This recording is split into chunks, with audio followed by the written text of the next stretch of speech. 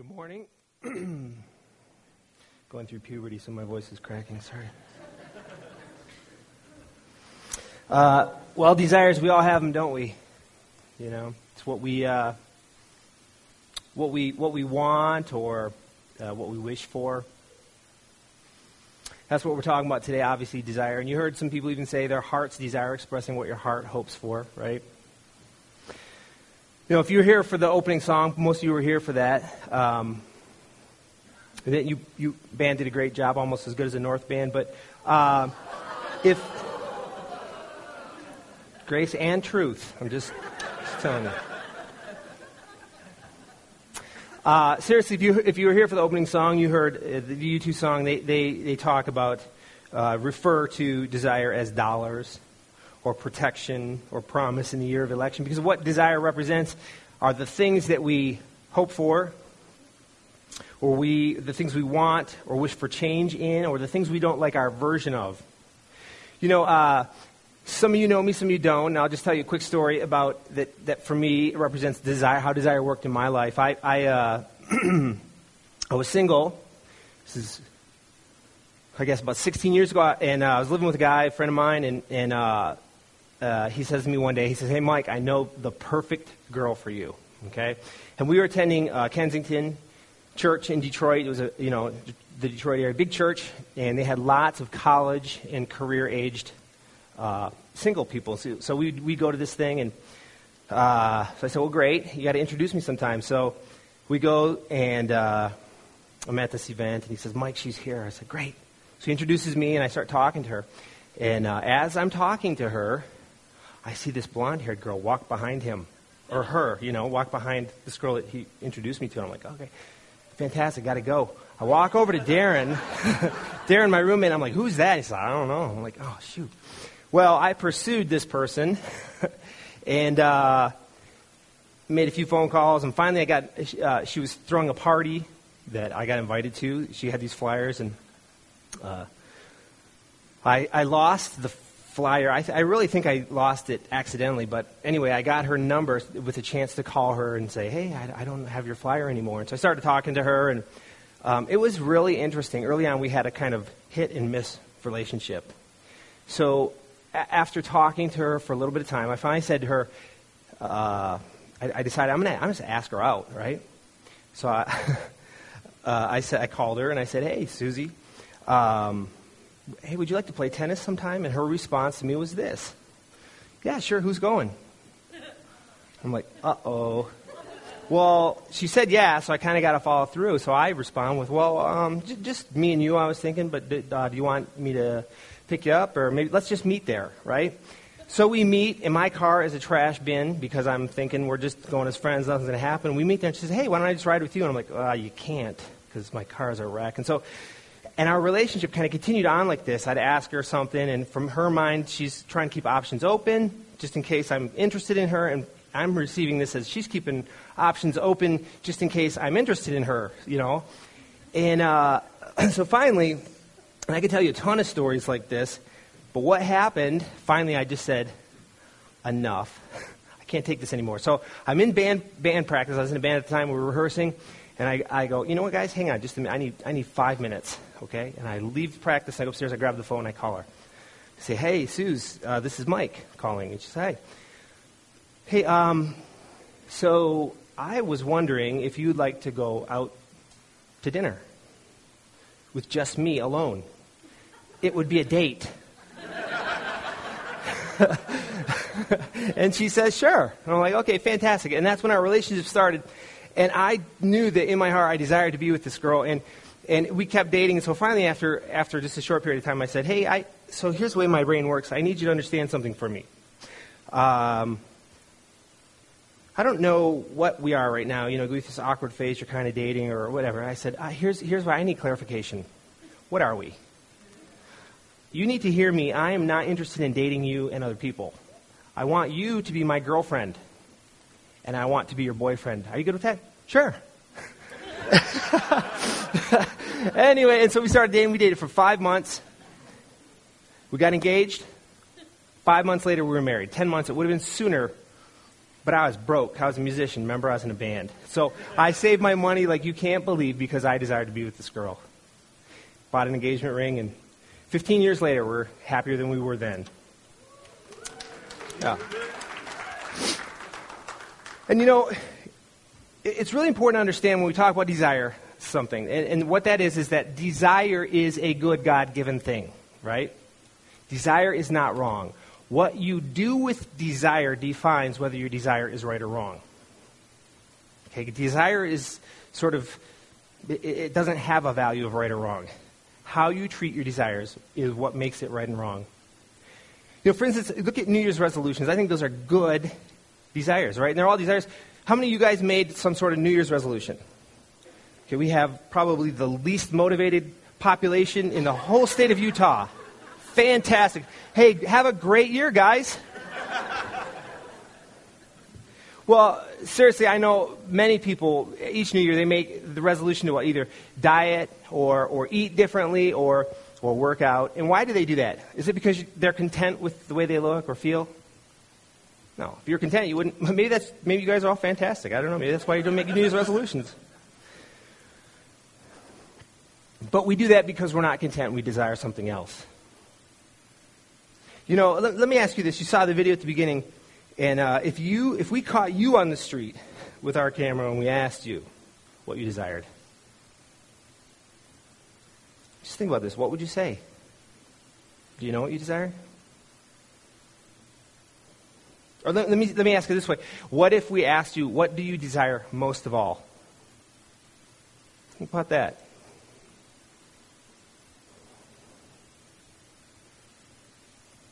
Because here's the thing. Every single decision that you make, every single one, French fries or apples, it's a value decision. Delicious, healthy.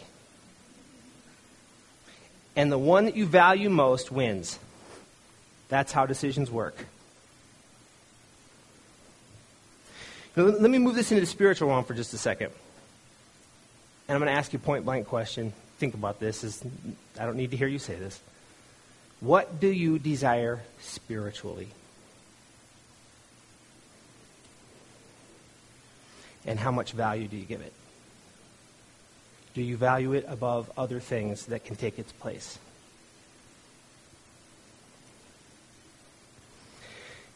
I want to tell you something that I believe is a problem with people, with us, we people who call ourselves Christian. And that problem is this.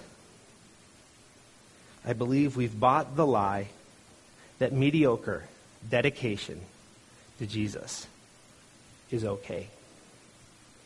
We think that that's the norm. If you gathered everyone in a room that said, I'm a Christian, you said, okay, are you completely 100% sold out to following Jesus? And everyone that said yes went into a different room. That room would be a smaller room. Because what I believe and what K2 believes is this.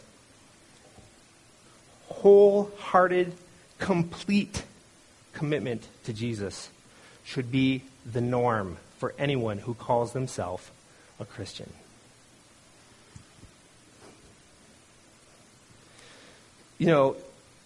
Everything else, everything less than that should be abnormal. You'd be encouraged to know this, too, that it's always been this way. It's just the way it's been. I want to take our time today together to look at what God's Word tells us about being a committed follower of Him. And I want to look at a couple different passages here. This first one is there's this really interesting story in Matthew, and I'll read it in just a second. Or it's actually happens in 3 of the Gospels, but the one I'm going to look at is in Mark, actually. And here's what happens. So Jesus is, he's just gone through, if you remember, he got really angry because they took the temple and they made it into a merchandising place, and they were doing all this kind of crazy, kind of illegal, borderline illegal stuff. And he goes through with a whip and he flips the tables over and he drives them all out, right? Well, if you don't remember that, that's what happened. And then what happens is there's two kinds of leaders, two leaders at this time. There were Pharisees and Sadducees. And the Pharisees and the Sadducees were like social, religious, cultural leaders, okay? And they were not real happy with Jesus. Jesus was gaining popularity and a following, and they were kind of threatened by that. And so they come to him after this temple cleaning, and they say, hey, wait a second. Whose authority? Where'd you get that authority to do that? And he says, well, I'll tell you what. I'll answer your question if you answer mine. And here's my question. By whose authority did John the Baptist baptize? And they go, oh, no, let's huddle. And they get together and they say, okay, well, I don't know. If we say it was by man's power, we'll have a riot, because a lot of these people got baptized by John the Baptist. But if we say it's by God, then he'll say, why didn't we follow him? We're not going to answer. He says, well, I'm not answering yours then. And then they go, okay, let's try again. And they say, okay, well, should we pay taxes to Caesar? And he said, well, let me see a coin. They give him a coin. He goes, whose picture is that? And he goes, Caesar. It must be his. Gives it back to him. I'll give it to him. Shoot. And then what happens is these Sadducees, those were the Pharisees. Then the Sadducees come to him, and they don't even, the thing about the Sadducees, they don't even believe in the afterlife. They believe there's life here on earth, and then that's it. So they come to him, and they ask him this. They say, okay, Jesus, there's a guy, and he was married, and he died. And then in our culture, obviously, the next brother in line should marry her, take this woman as his wife. And so he does, and then he dies. And then there's 7 brothers total, and they all do that, and they all die. So she's a widow now. After 7 marriages, in the afterlife, which we don't believe in, whose wife will she be? And he says this. You know what your problem is? You don't even understand the Scripture. And instead of answering that question, he says, the problem is, clearly, if you look at the books, you can see that there is an afterlife. He doesn't even answer this question because he knows what these guys are doing. They're asking him these ridiculous questions like, if God is all-powerful, can he make a stone that's too heavy for himself to lift? Because they're trying to trap him and put him in jail. They don't want him. They're trying to steal back the glory that he seems to be stealing from them. And then, interestingly enough, what happens is this. One more person comes and asks him a question. He says, what's the greatest commandment? And here's what I want to look. Mark 12, 29 through 31. And what he's doing here, Jesus is quoting from the Old Testament in Deuteronomy, which were the 5 books that these religious leaders would say had credibility. And he says this. The most important one, Jesus answered, is this. Hear, O Israel, the Lord our God, the Lord is one.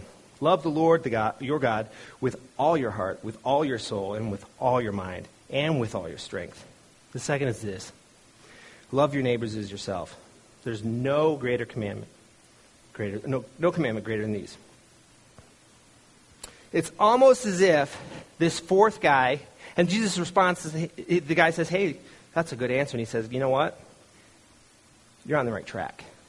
And the difference is this guy was asking a sincere question to understand what it meant to be a follower of God. He really had an honest question. And it's almost, I wonder if when he asked that, if he was asking it so these other guys could hear, because none of them love God, love others. They weren't concerned about finding out more about God or loving God, and they certainly weren't loving Jesus because they're trying to trap him and throw him in jail.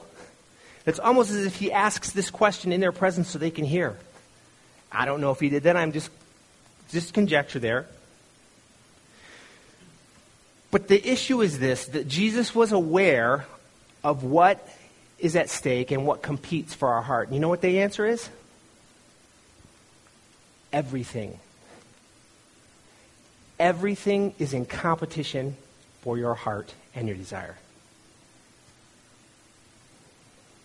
1 John chapter 2, verse 15 through 17, and this is the New Living Translation. It says, do not love this world, nor the things it offers you. For when you love the world, you do not have the love of the Father in you. For the world offers only a craving for physical pleasure, a craving for everything we see, and pride in our achievements and possessions. These are not from the Father, but are from this world. These are the things competing for our heart. And this world is fading away along with everything that people crave. But anyone who does what pleases God will live forever. Some translations call this the lust of the flesh, the lust of the eyes, and the pride of life. The physical pleasures, everything we see, and our position. Everything is in competition for your desire in your heart. And you can't let them compete. And the way, Jesus is saying, the way to keep that from happening is by giving him your entire heart. Over the next few weeks, we're going to be looking at loving with our mind and with our will and how to love others first. Today, we're going to look at what it means to love him with our entire heart. And I think that there are two things when I thought about this. What does it mean to love him with all your heart? And they're kind of simple, but when I actually spent more time thinking about it, I realized it wasn't quite as simple as I thought. First of all, to love him with all your heart means this. You love him with all of your heart. See why they gave me the microphone? But the second thing, and I want to look at this just really quickly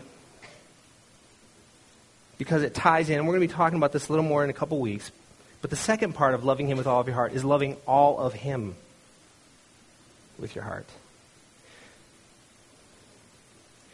You see, when we buy the lie that mediocre dedication to Jesus is okay,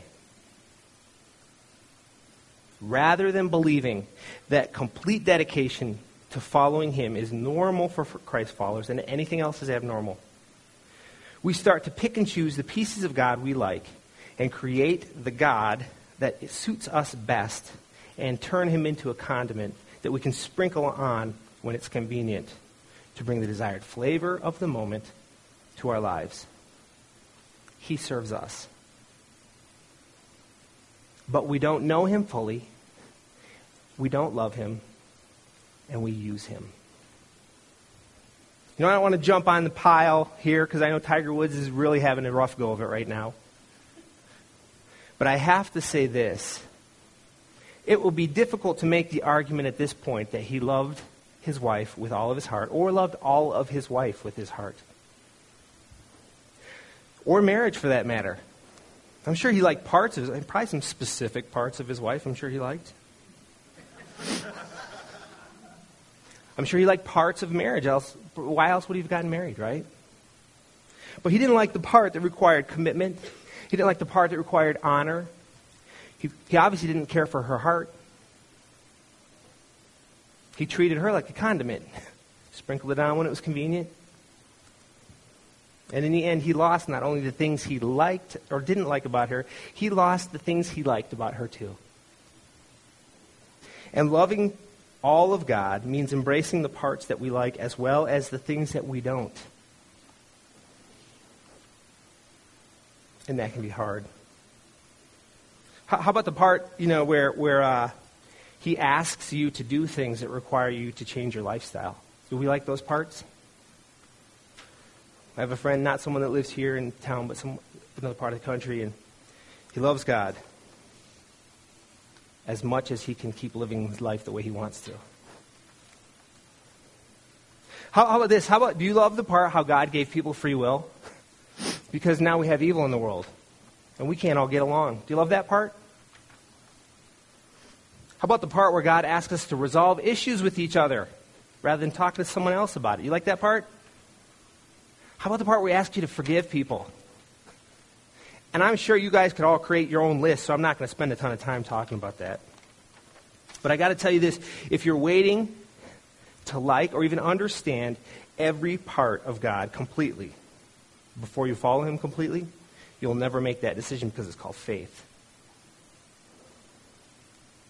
And I got to tell you this. If you can understand God completely, you need to find a new God because you don't have a very good God. He's only as smart as you, right? Just telling you. But not only does it mean to love all of God, it means to love God with all your heart. And this is the part I really want to look at. And what I want to look at is the life of King Solomon. Now, we know a few things about him. We'll use him as a test case, and we know a few things about him. He was the wisest king. He's called the wisest king, the richest king. They said in Kings, I think it says, he received as gifts from other nations, on average, per year, 25 tons of gold as gifts every year. It's pretty rich, just in case you didn't know. He's peace-loving. He was at peace with other nations. He wasn't at war like David was. He built the temple of God. He's probably the greatest leader Israel had for most of his reign. I want to read 1 Kings chapter 11, verses 1 through 7. It's kind of long, but hang with me here, okay? Because this kind of identifies a problem for Solomon in light of all these other things. Now, King Solomon loved many foreign women, besides Pharaoh's daughter, which he married Pharaoh's daughter. This is kind of interesting. He married Pharaoh's daughter because it made an alliance with that country, with that nation. Peace. Seemed like a good thing, right? But besides Pharaoh's daughter, he married women from Moab, Ammon, Edom, Sidon, and from among the Hittites. The Lord had clearly instructed the people of Israel, you must not marry them, because they will turn your hearts to their gods. Yet Solomon insisted on loving them anyway. He had 700 wives of royal birth and 300 concubines. And I think that many of these women that he married were probably to bring peace treaties between, not all 700, I don't think there were 700 nations back then, but to make peace treaties between Israel and the other nations. Seemed like a wise thing to do, didn't it? 300 concubines. And in fact, they did turn his heart away from the Lord. In Solomon's old age, they turned his heart to worship other gods instead of being completely faithful to the Lord his God, as his father David had been. Solomon worshipped Ashtoreth, the goddess of the Sidonians. The goddess of sensuality was that god. And Molech, baby sacrifice, the detestable god of the Ammonites. In this way, Solomon did what was evil in the Lord's sight. He refused to follow the Lord completely, as his father David had done. On the Mount of Olives, east of Jerusalem, he even built a pagan shrine for Chemosh, the detestable god of Moab, and another for Molech, the detestable god of the Ammonites. Solomon built such shrines for all his foreign wives to use for burning incense and sacrificing to their gods. So the wisest king, one little thing, he just needed to marry women from other nations, which he was instructed not to do. And if you keep reading in this chapter, what you find is that because of his refusal to give his entire heart to God and love all of God, the kingdom is ripped from his hands. This is what happens when we buy the lie that mediocre dedication to following Jesus is okay. In his final failing years, he also writes a book that's included in the Old Testament. It's called Ecclesiastes. It's 12 chapters, a short little book. And it's a very, very sad book for me to read, because the greatest king, the wisest king, the richest king, the king who conquered everything, in the end, writes, eat, drink, and be merry, because you're going to die tomorrow. See, he was the leader of the nation of Israel, which was on the verge of splitting in two, because they were at odds with each other, as was his heart at odds with itself. He was the wealthiest king to ever live. He's closing in on death. He built the temple of God, which he's no longer devoted to, and nor are his people. The wisest king to ever live, and he can't make sense of life for himself. And this is a paraphrase. You're not going to see this on the screen. This is, again, what I call the Mike Rutt version of the first 6 verses of the final chapter of Ecclesiastes, where he's gone through and he's talked about all of his accomplishments and how now, at this point in his life, he feels like it means nothing. And he was very accomplished. And this is not like a flip off-the-cuff funny thing. This is actually true. This is what he says. He's toothless. He's going blind. He's losing his hearing, quavering voice, afraid of heights and falling. That's probably that broken hip syndrome thing. He's white-haired, withered, no sexual desire, standing at death's door. That's the state of mind that he writes Ecclesiastes in. And I find this book so challenging because the wisest man to ever live could not figure out that his partial pursuit, or maybe it was his all-inclusive pursuit of God, is the very thing that is causing him dismay on his deathbed. After all, he didn't actually live apart from God. He lived with God, and God wasn't enough for him.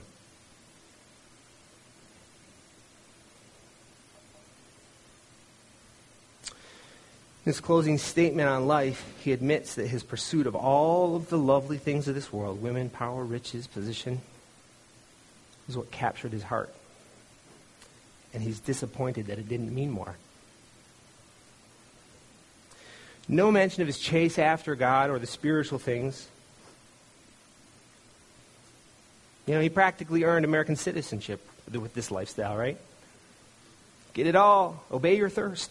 You can have it all. See, Solomon conquered everything he set out to conquer except for one thing. You know what that was? His heart. Everything but his heart. His heart conquered him. He makes a closing statement in the last 2 verses of this 12-chapter book of Ecclesiastes, where he says, fear God and follow his commands. But you know what? It wasn't even true of his own life. How could he even believe that? Or how could the people that heard that be expected to believe it when it's not true of him? So let me bring this back to you and me right here, right now. Sad story of Solomon, right? Let's all go on our merry way and not live like that. The question we all need to ask ourselves is this. Have I bought the lie that mediocre dedication to Jesus Christ is okay? And am I allowing altars to abide in my life? This is really weird. This off the cuff here, just an honest moment.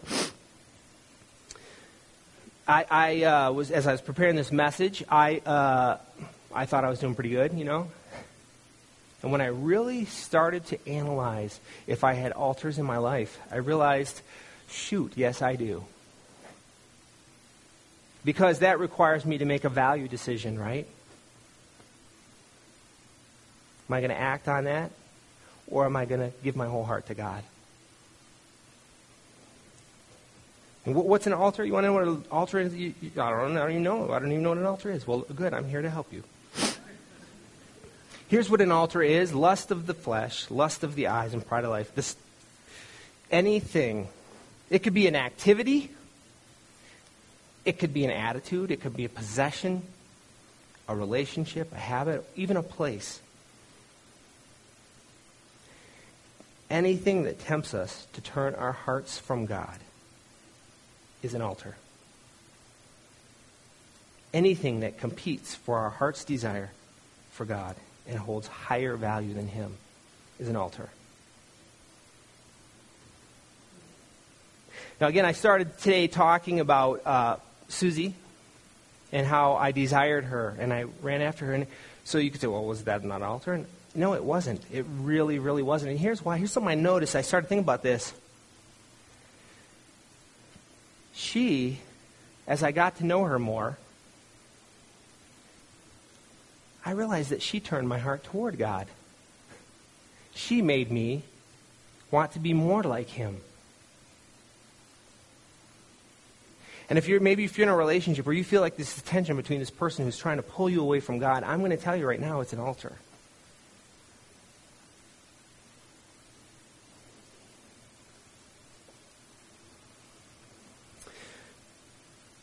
And we all have them, I believe.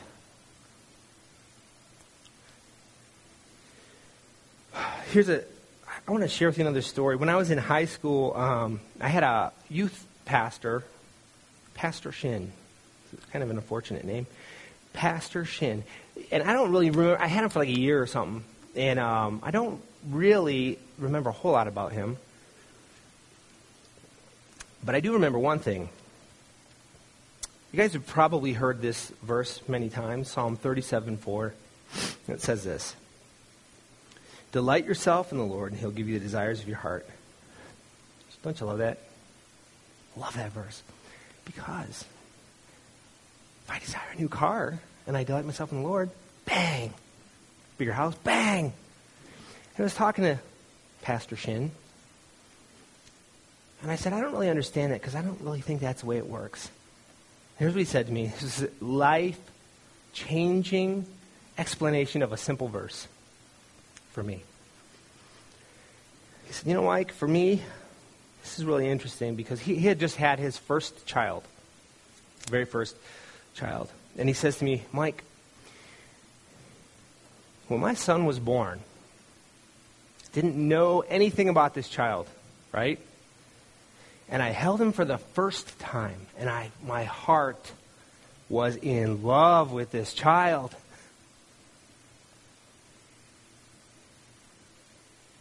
And immediately following that thought, he thought, oh no, I don't know if I love God more than this. Following that thought, his next thought was, I need to love him less so that I can love God more. And immediately following that was this part that changed the way I think about loving God with all my heart. It's not about loving anything less. Love is not a finite emotion. It grows. And the point is, what he said is, I shouldn't love my son less. This is a great example of how much my heart needs to love God. See, we love the second part. He'll give us the desires of our heart. The first part's not so great. Delight ourselves in him, which means we should be desiring the things that he desires. You see, that's the point of the verse. If we loved God with all of our heart, the things that we desire would be the things he desires for us. It'd be a whole lot less about the new car and the bigger house than it would be for the things that make us like him. And he's willing to give them to us.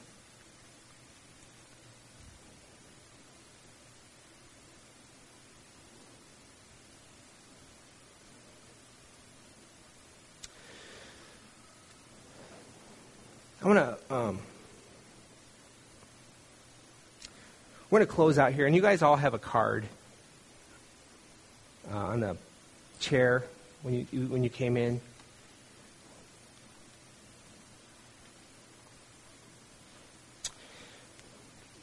As best I can tell, it's really oversimplified, but it's me, so that's what you get. Each of us falls into one of three categories, again, in my mind. The first one is this. We talked about last week, understanding God's heart, which is a heart of love. He loves us. The first group of people that could be here this morning are the people who you've yet to receive God's love and know how deeply he loves you. Again, we talked about this last week. For you, I want to challenge you to take that initial step. Again, if you're waiting for everything to make sense and understand everything, you're never going to make the step because it's called faith. And I want to encourage you, take that first step and understand what it means to be loved by God. Psalm 34:8, you're not going to see this on here. This is my prayer for you. Taste and see that the Lord is good, and blessed is the man who takes refuge in him. If you haven't taken that first step, I want to encourage you to take that step, to taste and see that he's good.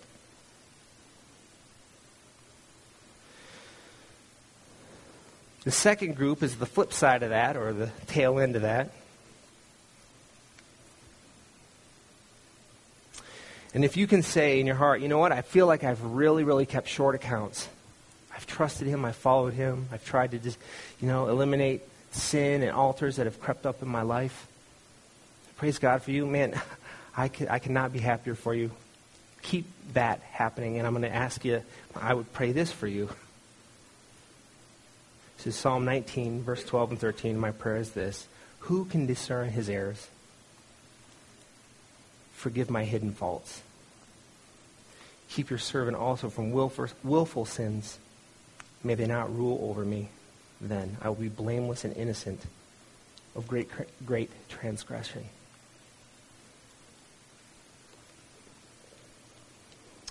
The third group is somewhere in between those. Maybe you say, I'm a follower of Christ, but I think as you're talking today, you might be onto something. I might actually be letting altars abide. My prayer for you is this: Psalm 24, verse 3 through 5. Who may ascend the hill of the Lord? Who may stand in his holy place? He who has clean hands and a pure heart, who does not lift his soul to an idol or swear by what is false. Who doesn't lift his soul to an idol.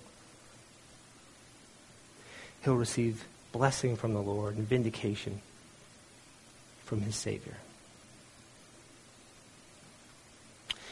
I'm going to ask the band to come forward here, and they're going to play for just a minute. I want you to get out that little card that's on your seat. And I'm going to pray as we close out this morning. We're going to end this, and I'm going to end speaking here, and we're going to enter into time of musical worship. And here's what I want you to do. We're going to take just a minute. Just in silence. The band's just going to play for just a second. And I want to challenge every single person that's here today, including the band, who obviously isn't going to be writing, but to take a minute and look through your life and ask yourself, do I have idols that are abiding, that are competing for my devotion in my heart? Do I have some things that are, I love God, and the two don't match? Do you have a relationship or an attitude or anything that we could say is an idol, and you're letting it abide in your heart? And here's what I want you to do. Just take a second. And I've given you the 3 prayers. Depending on where you find yourself, I want you to close your eyes. I'm going to pray those three verses again. And then the band's going to play for just a second before they lead us into worship. And then during worship, here's what's going to happen. And I don't want you to do this because it's popular or because you see someone else do it. And quite frankly, I don't care if no one comes forward, because it doesn't really matter to me. But it does matter to you. If today is the day you want to take the idols that are living alongside your dedication to Jesus Christ, I want you to write that idol specifically on your card. Come forward and just drop it in this stupid basket. And say, today, that idol's gone. And I confess to you, I put you back in your rightful place. And I give you my whole heart. You do that anytime during worship. And again, I just say, don't do this because other people. Do this for your own soul. Just pray with me if you would. Oh, Lord Jesus, thank you for loving us so much. Thank you for giving us the example of what it means to be loved. Thank you for letting us tangibly feel your love in our lives. Pray for those who have not yet taken the first step to follow you. And I pray that they would taste and see that you are good. And that they are blessed when they take refuge in you. If anyone's here this morning that wants to take that step and they feel like they need some help, I'm here. I will gladly pray with you this morning. I'm sure Brad would and the band would love the opportunity to pray with you. We have a prayer room back here. Secondly, for those people who feel like, God, I'm living rightfully before you, praise God for them. And again, I pray, who can discern his errors? Forgive my hidden faults. Keep your servant also from willful sins. May they not rule over me. Then I will be blameless and innocent of transgression. And for everyone here who calls themselves a follower of Christ, if you've bought the lie that mediocre dedication to Jesus is okay, put that idol away today. And I pray that who may stand in his holy place, he who has clean hands and a pure heart, who does not lift his soul to idols. Jesus, lead us, guide us, change our hearts, make us pure before you, make us a clean, fully devoted follower of you, and understand that what the norm is loving you with all of our heart.